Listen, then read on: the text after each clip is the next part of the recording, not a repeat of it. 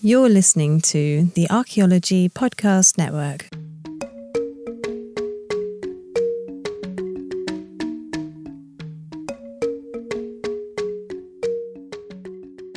Welcome to episode 68 of A Life in Ruins podcast, where we investigate the careers of those living a life in ruins. I'm your host, Carlton Gover, and I am joined by my co-hosts, Connor Johnen and David Howe.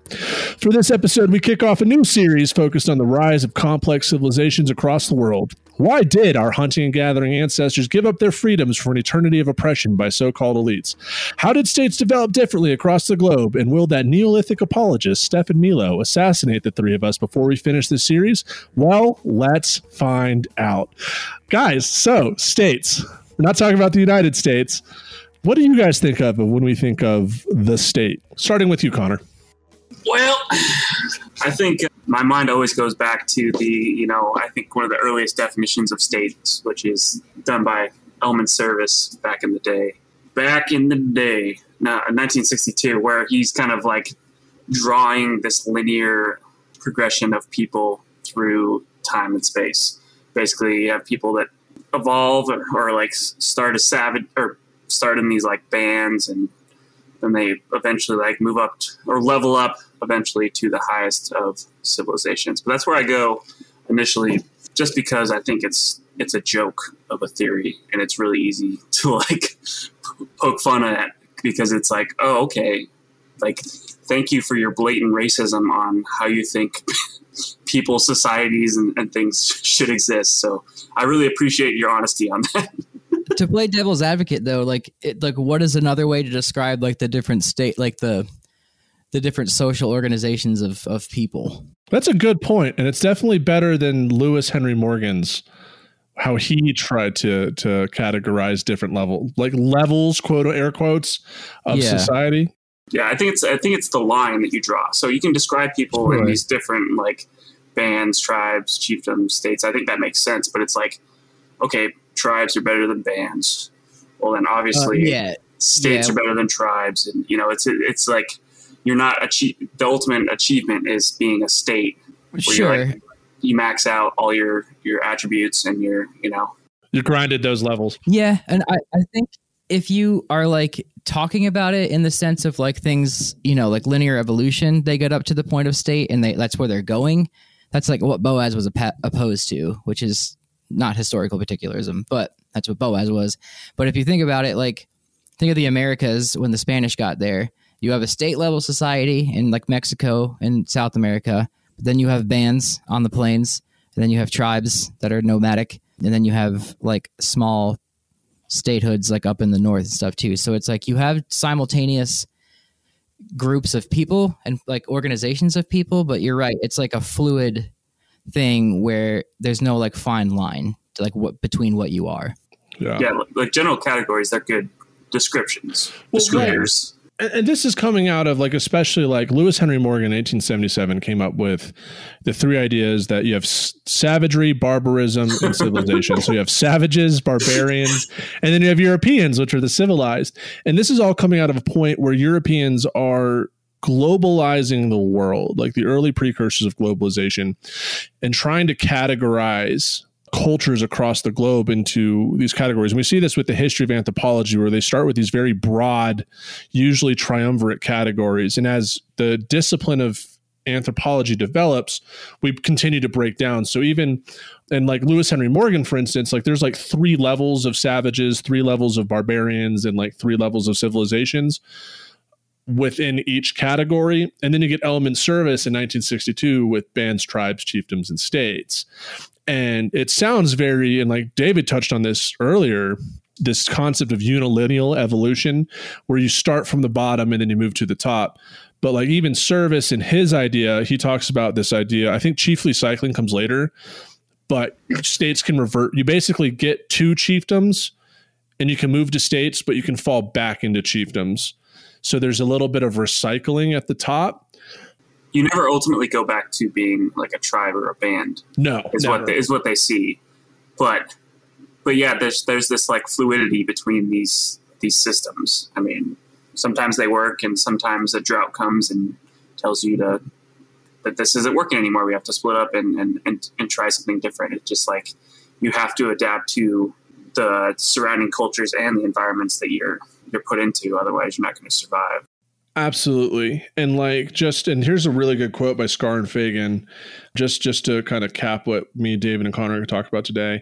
Archaeologists do not regard civilizations as better than hunter-gatherer societies or those of small-scale farmers, only different. It is perhaps only natural to admire the grandiose monuments, the powerful artworks, and the evocative literature left by the ancient Romans or Egyptians. These give us a vivid picture of complex societies, in some senses comparable to our own, but they're not better than earlier or contemporary, less complex societies. So the purpose of this series, we're going to talk about complex civ. That's not to mean it's better than anything else, just complex. When you get complex civ, Paleo-Indian archaeology, Paleolithic archaeology is fascinating. But when you get complex civ, that's when you can really start talking about commerce, religion, more abstract ideas that are part of the human condition. And then this is not to say that those things didn't exist beforehand with these smaller groups. It's just they're evident through the material culture.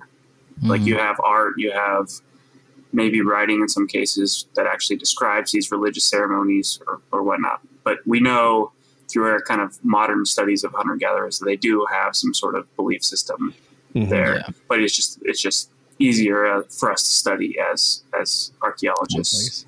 It's more visible, or evidence for it is more visible in larger, because it's all comes down to population density, and with population density you get more material record density. In the sense of the classical Maya and the Maya collapse, when we think of Maya, you think of the temples and Tikal and things like that. But when it collapsed, the Mayans went back to living in small agrarian communities, and some hunted and gathered.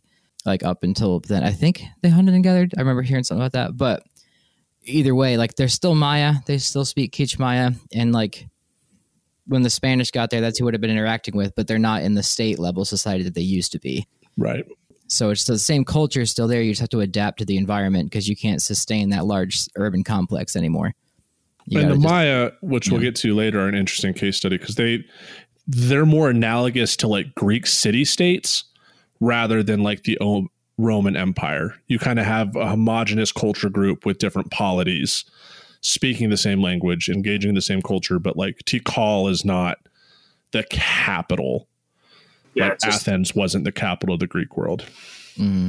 There's different city centers located across a large period of time. I only think of Mel Gibson, honestly, when I think of the Maya. I mean, it's just so accurate and so good.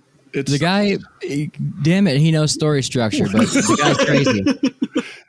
We had David Anderson on the show early on, I think episode 12 or 13, and he did a review of that. And you wouldn't know, but when they have that image of Tikal, which is that the Star Wars Rebel base from A New Hope? Yeah, it is. Yeah. Yeah. The monuments they have in the background, it was they were not contemporaneous, and Dr. Anderson equated it with having the Colosseum next to the Vatican, next to the Parthenon, all in the same place. So there was, in terms of architecture, it wasn't correct, but that's getting into the weeds a bit. What can you do? So when they were doing that, the sacrifice and stuff like that, looking out onto that, there was just I didn't even realize that. That's wild.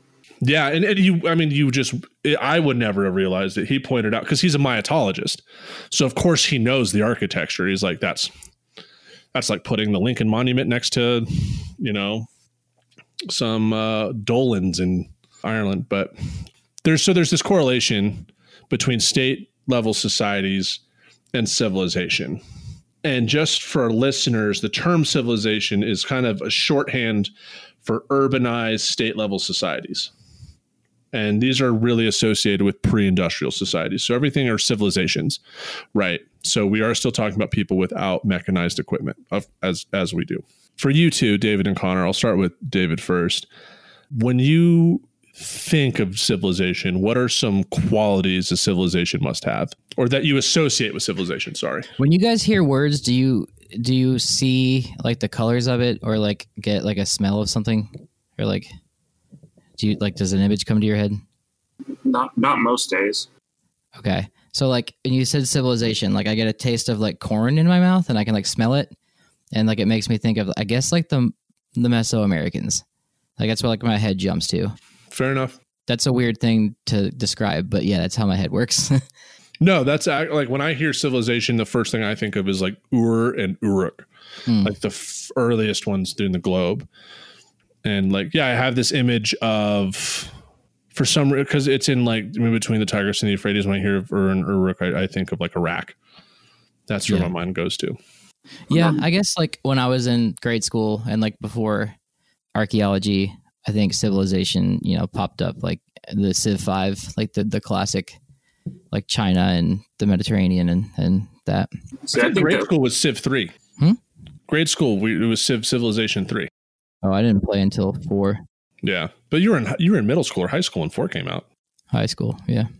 The main intro theme to Civilization 4 got a Grammy. Continue, Connor. I was going to say, so I didn't, at CSU, they don't offer as much international archaeology and don't have that many international archaeologists. So I really think of kind of like the Hopewell or kind of these mound kind of civs, as we call them. But I also think that there's a certain amount of weight and judgment that the word civilization is used for. Yes. It's used as a way to describe people who either are like with us or kind of against us. Like, are they you're either with me or you're against me. And speaking of Star Wars references, I was about to make one. You know how our Qui-Gon Jinn Bob Kelly defined civilization? Go at it.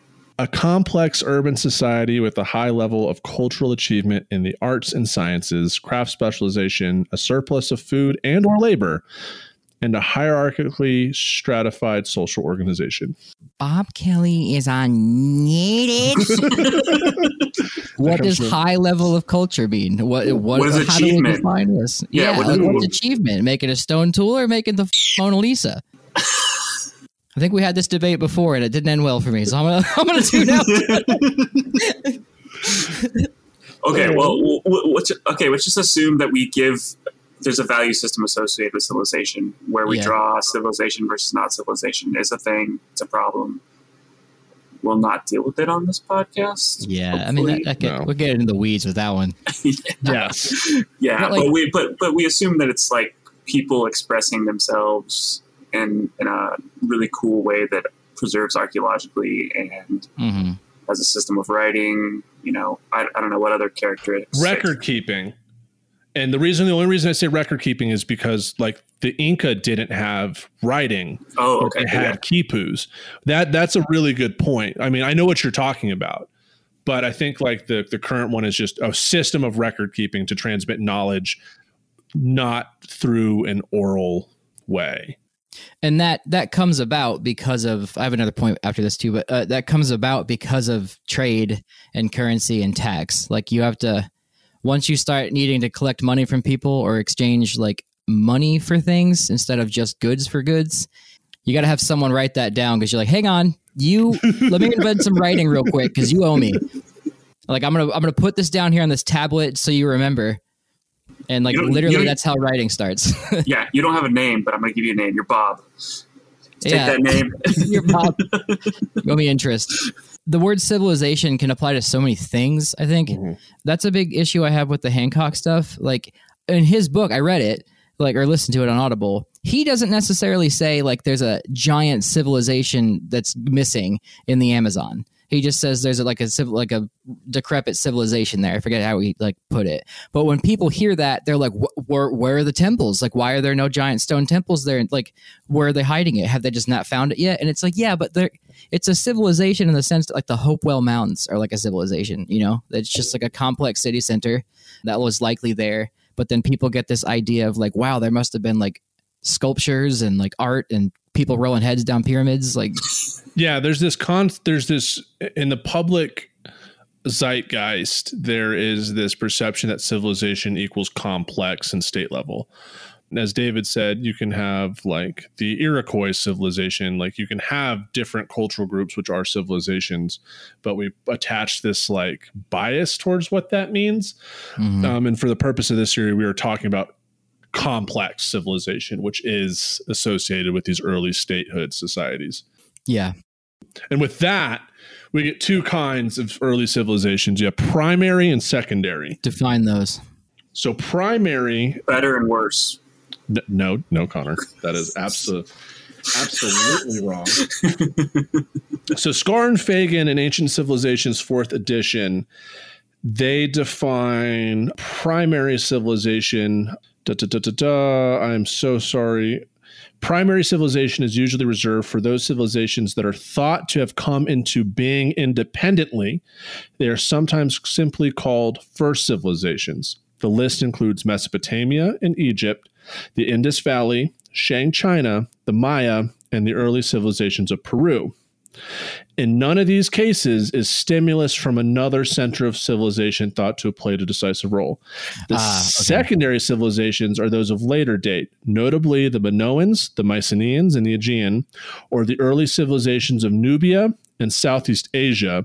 Here it is held that influences from long-established civilizations had a crucial formative impact. So you have civs that come into civilization without outside stimulus. They came into it themselves.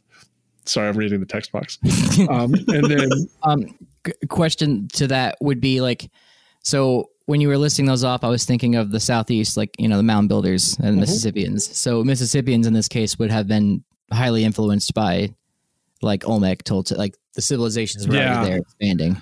I think it was yes. Or would they, or is it more like, I mean, because their expression of it is completely different. Or fundamentally different than the Olmec and those like that. Would it be like the smaller areas surrounding those that are like variations on that? The same thing applies for chiefdoms. You have primary, secondary, network, and corporate chiefdoms, which early Hopewell is. So you still have that same diffusion of these complex ideals emanating from Mesoamerica predominantly, which I think there's a bit of environmental determinism behind that, but we'll get that in the next segment. But David, so things happen in the Southeast, Southwest United States are as diffusion of ideas coming out of Mexico. But okay, sorry. So primary is just like they happen independently. Like there's nothing else influencing them. But secondary civilizations or complex civ is because you have the Mycenaeans and Minoans who know of Egypt and Uruk and Mesopotamia, and then adopt those principles. So there's that outside influence that is they're adopting and putting in their own cultural group. And on that note, all I think of when people say Uruk is Uruk-hai. So we're gonna put the white hand of Saruman on our foreheads and move on to the next segment. Take the it's Isengard. Are you sick of hunting and gathering, always moving from place to place? Who are my farmers out there? Sick of local patriarch raids from warring tribes? Well, have we got a concept for you? New from Lithic Technologies, Inc., the state. Here, you can stay in one place, hide behind high walls, and defended by the strength of a conscripted military? Come on in. We have religion, music, even silks, and milk. Side effects may include disease, taxes, slavery, civil war, cavities, and the death of your firstborn child, and large-scale rape and slaughter. Thank you for that, Stefan Milo. So yeah, this is a great sell for all of us. We absolutely want to take part of that. How does complex civilization rise? Now, for our listeners, there's the primary states that we had talked about. There's a couple. Get them in the Andes around 1500 BC, Mesoamerica also 1500, Egypt 3000 BC, the Mediterranean 2000, Mesopotamia 3500 BC, Indus Valley 2500 BC, and northern China in 2000 BC. So almost all of the early states arise in an equatorial latitude, except for the Indians, and they're kind of different, and they do some cool stuff. But isn't it longitude? Yeah, they do. No, latitude. Your mouth. If you say latitude, your mouth goes horizontal. If you do longitude, your mouth goes vertical, and that's how I remember it from third grade. Yeah, they do. I didn't say latitude, but yeah, that's cool. I didn't know that. Yeah, mouth tricks. Yeah, take that as you will. Wow. We think they all develop within these climates, and there are multiple theories on how they ultimately come to be, and it takes on and it evolves through anthropological history and theory. So you start with V Vere, I think is his first name, Gordon Child, who wrote something about the urban revolution, Carlton. Yes, so there's 4 classic theories. V. Gordon Child's urban revolution, Robert Canero's warfare hypothesis, there's a technology and trade aspect, and Carl Wittvogel's hydraulic civilization theory. Oh, right. Yeah, that's Oriental, what's that called? Oriental despotism. I think that's what that's called, right? What? What's the guy's name you said?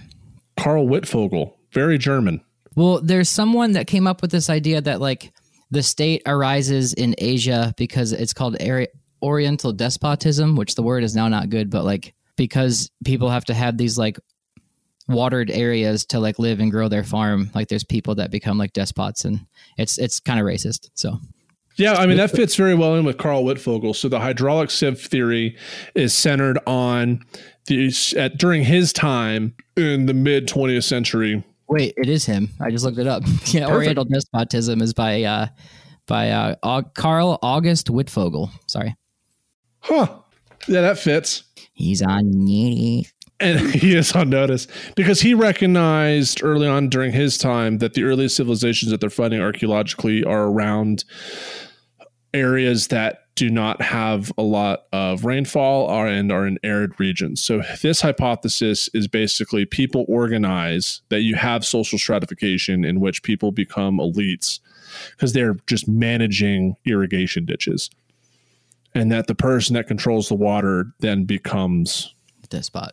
Ruler, the despot. I want to say that if you look his name up, the first thing on Wikipedia is that they mention him as a playwright more than an anthropologist. So, you know. Huh.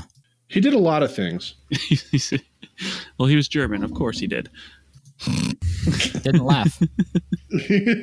No laughing involved. It was very serious plays that he wrote. So water's important.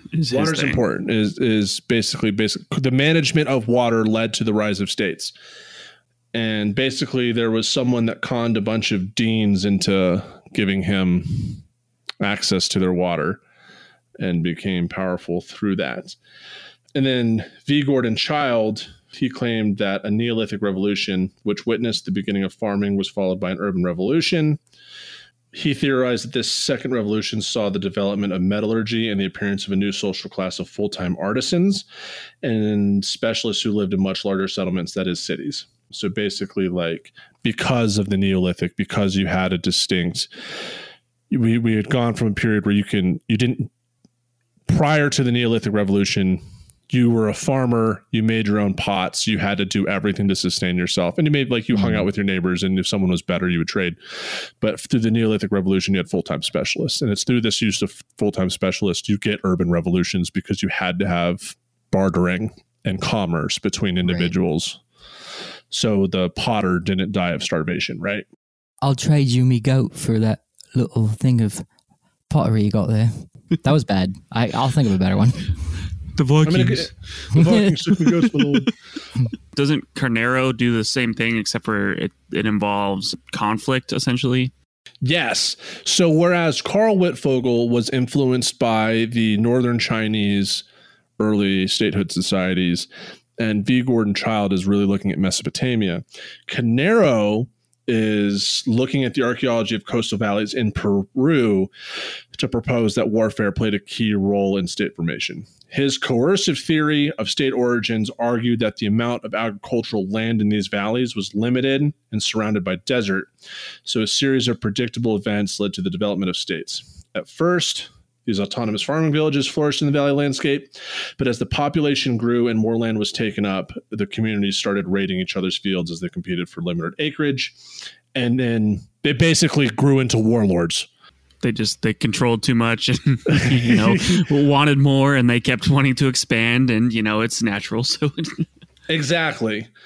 Carnero's theory in particular is hard to test in the field, but it has some support in highland Mexico, like specifically the Oaxaca Valley. Warfare in the form of inter-village raiding seems to have begun very soon after the first villages were established.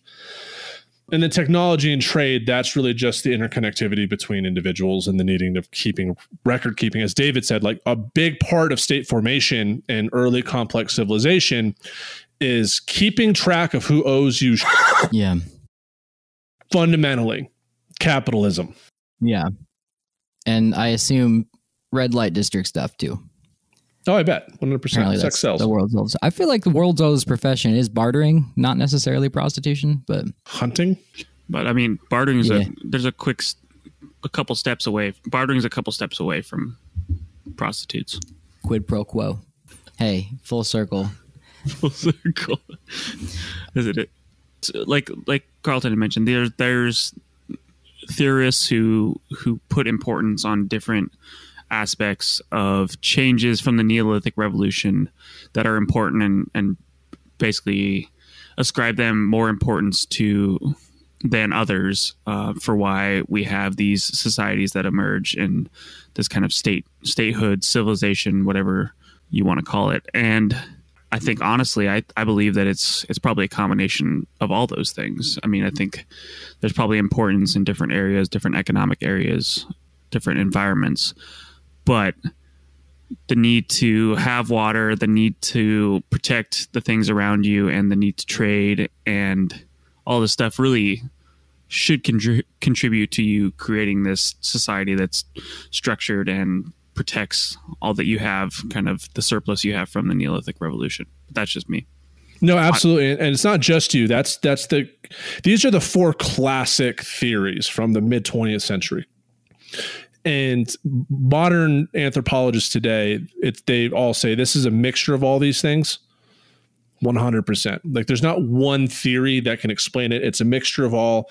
And more importantly, we have like social theories have become more predominant, which become more abstract. Like the four classic theories are primarily rooted in the physical evidence, whereas contemporary anthropologists and archaeologists that do study early complex civ are like, there are these non-evidential things like abstract ideas that don't contain the archaeological record that we can use to assume what's going on in the past. And all three of those pretty much, this is like, how do you get states where you have stratified? It involves power, and you can get power in three domains, and it's economic power, social and ideological power, and political power. And it's the combination of these things that basically gives elites the ability to maintain control by force, which were vital ingredients of early states. So basically you have that one from high school who's able to wield power. Like if you were to look at an early civilization, early farm, you have that one dude or woman who kind of just thinks they're hot stuff, gets their groupies around to bully everyone else into giving them their stuff. Yeah, you're not wrong. Yeah.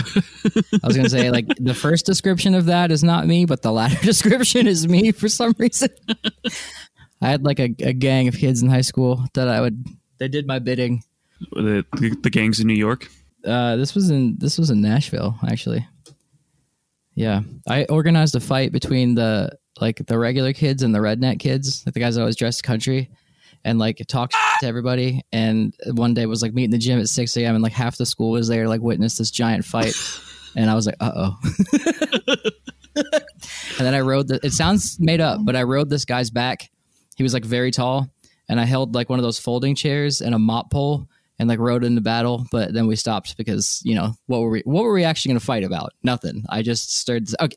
Anyway, so the point of that is literally how state level societies are. You have somebody who's like, hey, that other group has some good plots of land over there to, you know, grow wheat or corn out of. We're going to go take that. And like, that's kind of like where this comes from. And that's, you kind of get that in like nomadic stuff too. I don't know.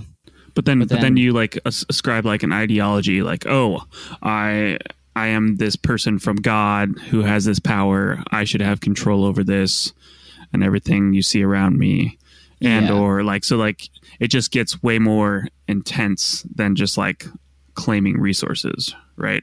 This is when you start seeing organized religion that is supporting elites. Like prior to state level societies based on element service, you have chiefdoms in which you have, that's where you do have both a chief status in which you gain notoriety to lead the people, but also a scribe status in which you can inherit status. State level societies are inherently a scribe. So basically there's somehow one individual who's the ruling elite has to convince his peers And it's usually, especially in early societies, what we believe, they tap into the religious aspect. Like, no, me and my family are different. We're gods. Therefore, you have to listen to us. And if we F up, it's because you guys failed us. Whereas if it was an achieved society and you failed, they would just get the next highest achiever and replace you. So you have to convince the population in early civ, because what we see in early civilization, like, things go bonkers. We all live in a complex, like, industrialized statehood society where we're used to power differentiations. Like, that's our norm. Like, we get it. Back then, this is unheard of. We've gone from like egalitarian, where everyone's equal, that you really have to be that guy that has to convince everyone else that you're special. Like, they're not worried about the fact that you're not working like everyone else. They've just accepted that as life. Yeah. And that's crazy to think. I don't know. And that's the neat thing about, like, with chimpanzees and stuff, you can observe them and they have like territorial disputes, and like they sometimes just gang up on people for no reason. They're just like, yeah, just like in the case of the high school thing, just because it was fun. But then, like, in the sense of like a state level society, then you can add human culture into it, and you have like religion, and then you can convince a whole bunch of people to follow you for this reason or X reason. And like, people ask me on Ethno to define religion a lot, and it's like, it's a system of belief that comes up to, deal with the harsh realities of nature, but also it's a social organization. And when it's run and it's organized by one person, in state level society is usually the pharaoh or something like that, who's like the supreme, then you can have all of the people do your bidding and go to the next place. And as Carlton said, war with the next state. And yeah, like Carlton said, it's pretty crazy. Well, and David, I know you've talked about this in other areas, or at least we've talked about it. Like, things get wild with the Neolithic revolution in terms of violence, between civilization violence and also like public displays of violence, where you have like the Maya folks who are actively sacrificing folks to appease the gods and things like that. So there is this uptick in violence caused by like the Neolithic revolution and this organization of state societies ultimately to maintain power either within the Civ or to ultimately stop other groups from messing with your current civilization. Yeah, it's like a form of population control, and like there's all sorts of stuff to it too. And this is kind of relevant, but I had somebody comment on a YouTube video, like, I take issue with cultural relativism because X, Y, and Z, like doing something. It was essentially saying like you can totally judge another culture because it's, hurting somebody or something like that. And I was like, yeah, like you can judge it at night, like by yourself, like with your, significant other talking in bed about it. But like when you're doing the anthropological note taking, when you're in there, you need to put that aside. And like, so in the case of the Spanish, like they wrote everything about the Maya and the Aztec as being unchristian and demonic and things like that. But like they're judging it from their perspective. But this is relevant because like in Europe, they were also mass sacrificing people in a different way, which was public executions, because they didn't follow, specific gods the right way, or you looked at the king the wrong way one day and he's like, oh, I'm out. But it's the same kind of thing. But like all state level societies have certain stuff like that. And it's pretty crazy how that all just like goes up. Does that make sense? Sorry, I feel like I kind of rambled. No, yeah. Doug, my advisor, Doug Bamforth, that's a really good analogy. When he got that book, Archaeology of Warfare in the Great Plains, published, his sister reached out to him and said, look what this local pastor said, and like reviewed his book and was like, look at the like horrible butchery of North America before Christianity arrived. And like Doug responded, it's like, right, because the Great Crusades were before Jesus died, right? Yeah. And yeah, I think I lost track of the cultural relativism part, but like, right, we can't sit here and say like, which one is better? The crusade, like some of the Mayan sacrificial people were probably like, all right, yeah, I'll sacrifice myself, a Huitzilopochtli. And then like in Europe, it's usually not, you don't want that to be happening, but yeah, there's just you nailed that name, but you struggled at the beginning of this segment with what the hell was that word? Conscription. Conscription. You couldn't say conscription, but you said. I was like, defended by the strength of a conscripted military, but I was like, defended by the conscript of a. But you nailed the Nawa word. Props. I kind of got lost in what I was saying, but I agree with you, and I was just kind of expanding upon that. No, yeah, cultural relativism. Like we have to look at these as best we can from an unbiased lens. We can't. You're crazy to think that there's not forms of violence everywhere in all civilizations. Like, get out of here. It's just different, yeah. Because you got to cull the population in some way. This is gonna get dark, but like then you have collapse, right? And they don't have So like, before we go, Easter Island, right? That's a collapse. Because they ate all the stuff and then they chopped every tree down and they're like, oh man, really should have taken some ecology classes before I got here. And like in that case, like if there was population control, like maybe it wouldn't have been so bad. But like there's a reason why states get so big, and it's because there's all those little things fall into place which don't have to fall into place. And I would rather people didn't get sacrificed, but like, see what I'm saying? Probably digging a hole here, but like there's so much complexity to stuff with like human culture. I don't know. Sometimes you just got to kill people. And on that note, we will catch you in the third segment of episode 68 of a Life in Ruins podcast. Excellent. Welcome back to a Life in Ruins podcast. This is episode 68, where we are talking about the rise of civilizations and modern and ancient theories about how they did arise. And I think we're going to start with our first case study here of a civilization arising and some characteristics of that. And of course, we have to go to the Fertile Crescent, the Middle East, because that's the oldest. Yes. So the early civilizations that we do find, and oldest doesn't necessarily mean better, is in Mesopotamia. But it's also important to realize, like, these didn't just happen in a vacuum. So Mesopotamia, the earliest civilizations, we get about 3,500 BC. The Middle East has, specifically Mesopotamia region, has some rather important villages for you guys to look up on your own that do kind of prelude to the early civs. So they're kind of like the prequel. And so you have Jericho in the Jordan Valley, Abu Huraira, and of course, Çatalhöyük in Turkey. So there are kind of like these archaeological sites prior to the early civilizations that have components of what will later become very much a part and associated with what we see with early civs. I think it's Ur is the first city that is there. Yep. Yeah, it's Ur, and then there's Uruk, and I feel like there's another one that's like close to that. So it's Uruk is the first one. Uruk, okay. And so the Uruk revolution as it's called. So you have the city. You have not just one city. You have multiple, which lead to the state, and then writing. So cuneiform is already established during the Uruk period around 3500 BC, which marks the beginning of the Mesopotamian civilization, and which marks like these significant developments in craft specialization, the growth of centralized religion and secular control. So you get temples and palaces, and an expansion of trade between the South Mesopotamian plain and neighboring regions rich in raw materials. Huh. And so the Uruk period lasted over 1,000 years, so about like 4,200 to 3,100 BC, and saw the greatest transformation of Mesopotamia. So this is when we actually start seeing like cities and states.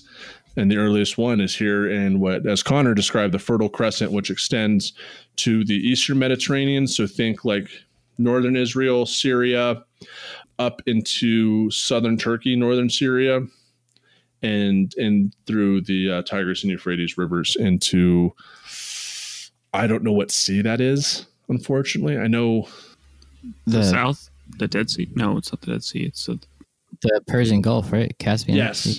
Yeah, Persian Gulf. Into the Persian Gulf. So it makes a crescent, and this is what they call the Fertile Crescent, because in this region, which is extraordinarily dry, these are major areas that have a lot of water.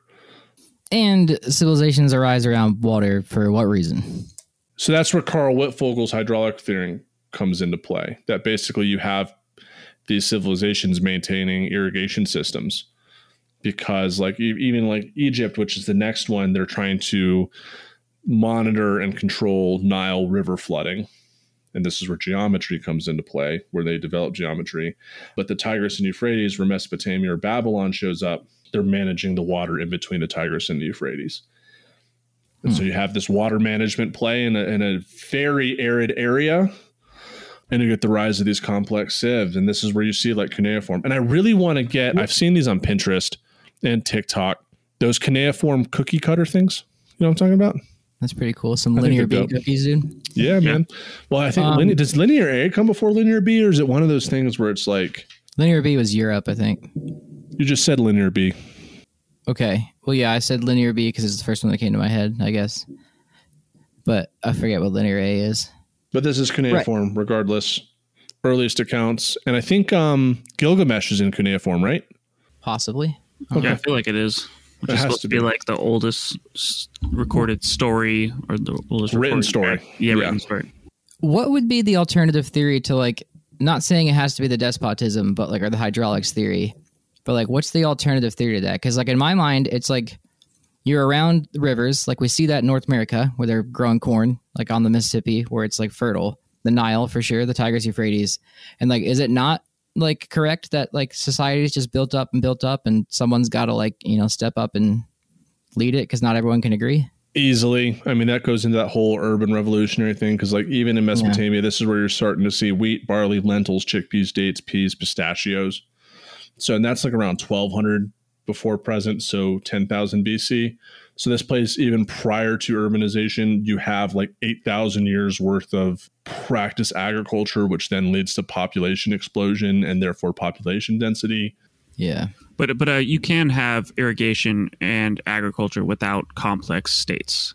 Yes. So there has to be something else that's involved to ultimately get them to be a state level civilization. It's not just like, oh, I found water, now I'm going to dominate the world. There's other factors involved. I mean, water, you have to have water. I feel like that's like no matter what. But you have areas where they do practice irrigation and they don't become these larger civilizations. So that'd be my only like against the water hypothesis. I gotcha. Yeah, that makes sense. Yeah.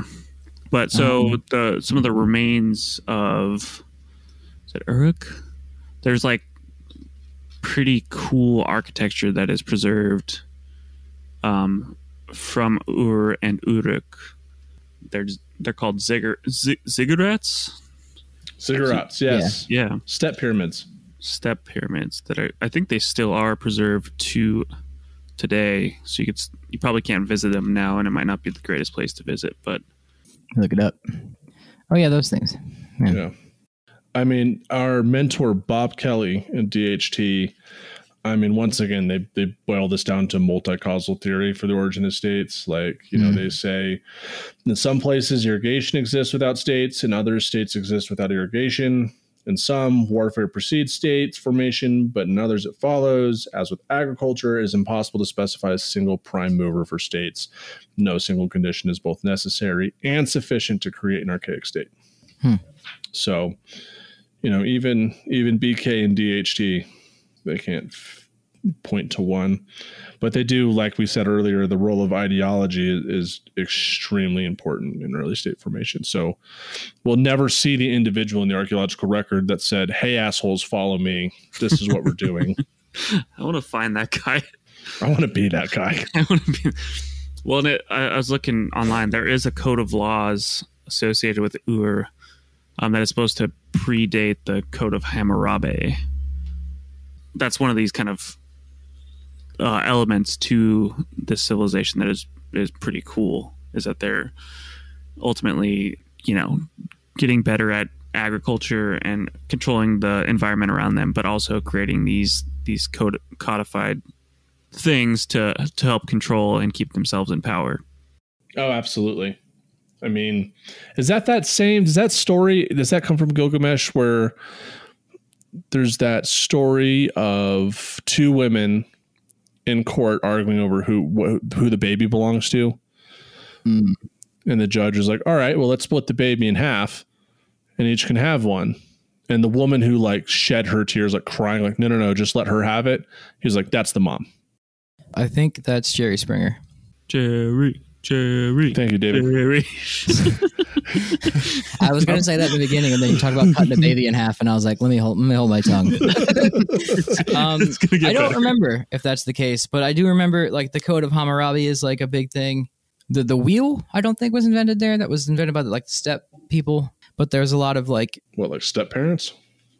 A lot of technologies coming out of like this area, and like, was Mesopotamia Neolithic or was it Bronze Age?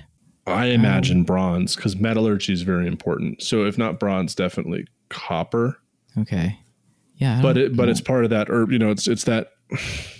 it's the first sieve, so it's part of a whole different revolution. But like going on with technology, they developed the cylinder seals, in which you had these like impression seals that you'd roll onto clay tablets, and then inside the seals would have like tokens, and that's how they kept track of things. So if they shipped something to you, you'd get a cylinder seal, you'd have to break it, and inside would be these like tokens for how many sheep should be on the shipment. And if there's a discrepancy, they'd be all pissed off. 3800 BC was the beginning of Ur. So okay. What period are we in there? Still within that Uruk period. So Ur is within the Uruk period. And then Uruk is also a settlement within the area, but they're separated. So Uruk is in the southern Fertile Crescent. Now I think it's underwater, because it's like southeastern Iraq, if not. What's that country owned by BP that the first Gulf War was started over? Kuwait? No. Yeah, that one. Oh. It might be in Kuwait. And then that's Uruk, and I'm trying to find Ur on this map. Ur is like on the border between Saudi Arabia and Iraq, I think. Well, that's Uruk. Yeah. Mm-hmm. I mean, like the names of these civilizations, you have Shurupak, Zablabam, Uma, Bad Tabira, and Uruk. So, I mean, like these are very... Oh, just something out of interest. The oldest word that hasn't changed over time in all languages is mama and papa. I think it's fun fact. How babies move their lips. Exactly, 100%. Yeah. I listened to that on NPR. Yeah, I think goat is one that hasn't changed too much. Goat has. Has it? But words related to filial relations like mama, papa, mom, and dad have been pretty... Because those are the first people you know. And therefore the first words associated. And mom and papa come because, like some civilizations, it's Abba or Appa. Same deal, just flip the consonants. Vowels? Yeah. If you're pushing air out, and then if you're bringing it in, it's that makes sense for a baby. Anyways. There was some National Academy of the Sciences paper that came out a while back saying that they had traced a whole bunch of cognates down to like what the oldest words like that we know of, like that share all languages. Or most languages, and it was like weird stuff. I think mama was on there, but then like ash and bark and worm were on there for sure. Yeah. And there was another one that was like very odd, but like they share similarities with like Indo-European and Chinese and stuff. Anyway, irrelevant.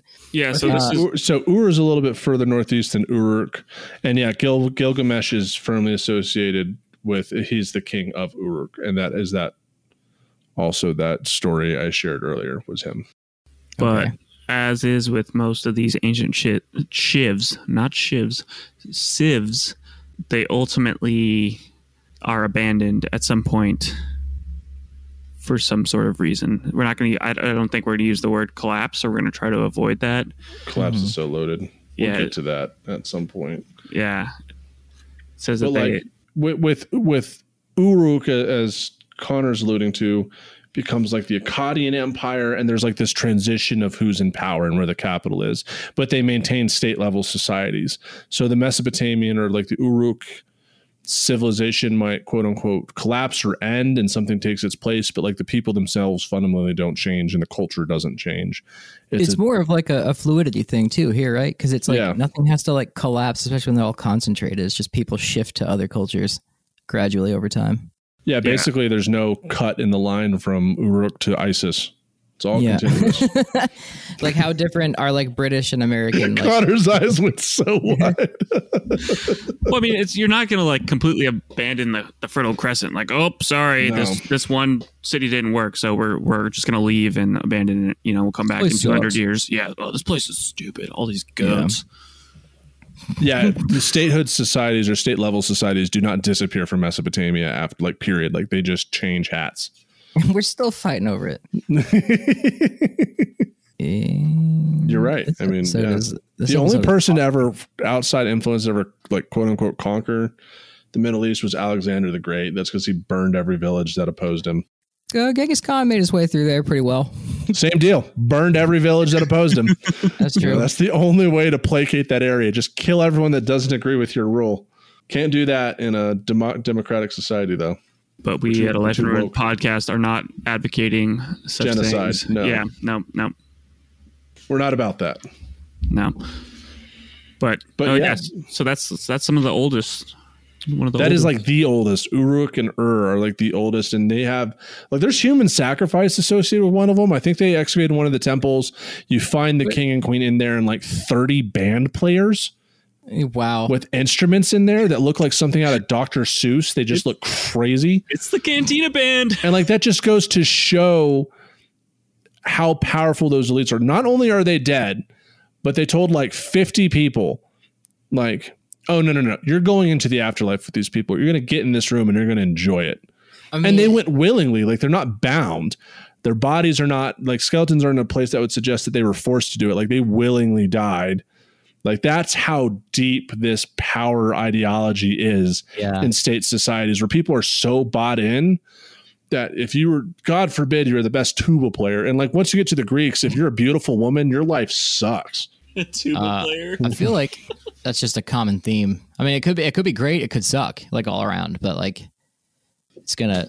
All right, What, cut being that the out. best Chris. tuba That literally had no point. I just- that meant nothing. Oh, I just think it's hilarious. Like all I think of is like the Cantina Band. You know, they're like Anakin's like, sorry, you guys are sand people. You know, you're going to be a part of my crew. I think we were talking in between the break about China and Qin Shi China. Huang, the like Chinese Alexander the Great, as I've seen him called. Like just their big dude. He is the guy with the terracotta army. And also, fun fact, he ended up eating a lot of mercury because he wanted to live forever. And they were like, yeah, try this. And he went crazy and was going blind. And then he would go shoot a crossbow into the ocean to shoot sea monsters. And like, he was like, come with me and applaud. And they were like, you did it. And he was like going crazy. But then he died. And then they sacrificed a whole bunch of people to be with him in the afterlife, like an army to protect him. And like, I don't know if And they all the workers. They killed all the workers that worked on it to keep it secret. Okay, and I know there's like a bunch of sacrificed women in there too. I believe. Maybe I'm thinking of another Chinese thing. Can you imagine But I that your despot is blind, going crazy for mercury, shooting crossbows into the ocean, and you just applaud him? Like that I mean- speaks to how bought in people are bought into the whole system. Yeah. We should write a new Pretty song. crazy. It's called Despotcito. Oh. Damn, Connor, Oh my. that was so God. good. That was so good. Oh, we got to end it there. We can't go on. Despacito. Can I do Despacito right now? Oh, it's all in Spanish. Oh, you can speak Spanish because you blew my mind when we went to that restaurant that one night. Wait, where? When we were with the three of us last time we were together. Oh yeah. After we got our Connor's car stuck, and then we went to that Spanish restaurant. What did I say to her? You basically said, "Let me pay for." In Spanish, you said, "Let me pay for the bill." Don't say this in English because the fat guy across from me will argue. That's not what I said. Yeah, I don't remember. I was like, "Don't." They're gonna protest, but like, I'm gonna pay for this. And she was like, "Okay." I forgot about that. But I was trying to learn the song Despacito real quick to sing it, and then I realized I don't know any of that song at all. So For our listeners tonight, the bones of this came from Archaeology and Humanity's Story, a brief introduction to the prehistory by Deborah Olszewski, Ancient Civilizations by Chris Scarr and Brian M. Fagan, 4th edition, and shout out to Dr. Jason Tui at the University of Wyoming. And then, of course, Archaeology, 7th edition by Robert L. Kelly and David Hurst Thomas, an instructor's edition because I was his TA. So those were the three primary sources I used to provide the bones, but I have a few more. There's also Order, Legitimacy, and Wealth. That is by, I can't remember the guy's name. We had to read this in ours. And then there's also Ancient States, and there's another one called, I can't recall. I have to see the picture of the book. They're on my shelf. Order, Legitimacy, and Wealth. That is by Janet Richards and Mary Van Buren. And then there's Ancient States. Let me see. Okay, Myths of the Archaic State. That's what it is. And that is by Norman Yaffe. That's a good one. That's a good one. Yeah. That is. I feel like there's another, but that's fine. They will be in the show description. So we have a list of those, and we'll continue this series. And now that we got like the basics out of the way, we can go into like different regions in the cities and what makes them different than the early civs, because there's some really interesting things that go on. Shoot us an email, guys, or on Instagram. Let us know which one you want us to do first. That would help us plan. And I do want to get to the Oracle Bones. I want to get into China, because China we don't talk about, and I want to get into China. Asian and Oceania.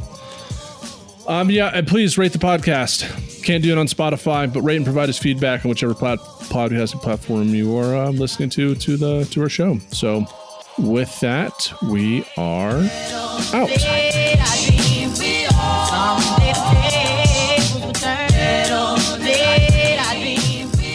Thanks for listening to A Life in Ruins podcast. You can follow us on Instagram and Facebook at A Life in Ruins podcast, and you can also email us at alifeinruinspodcast@gmail.com. And remember, make sure to bring your archaeologists in from the cold and feed them beer. So I was looking up online. I think this is supposed to be one of the oldest jokes written down. I'd die if it's a your mama joke. It kind of is. Something which has never occurred since time immemorial. A young woman did not fart in her husband's lap. Okay. You know what? That's probably happened. And see, here's the thing, though. If that's the oldest joke, it's probably from Mesopotamia, right? Those guys were eating chickpeas and flax and wheat and just glutening it up. And it was the first time in the world where they were like... milk. And yeah, right? Intensively eat milk and bread. And tell me they're not... It probably smelled pretty bad, guys. Not gonna lie. All right, and with that, and on that, we're out.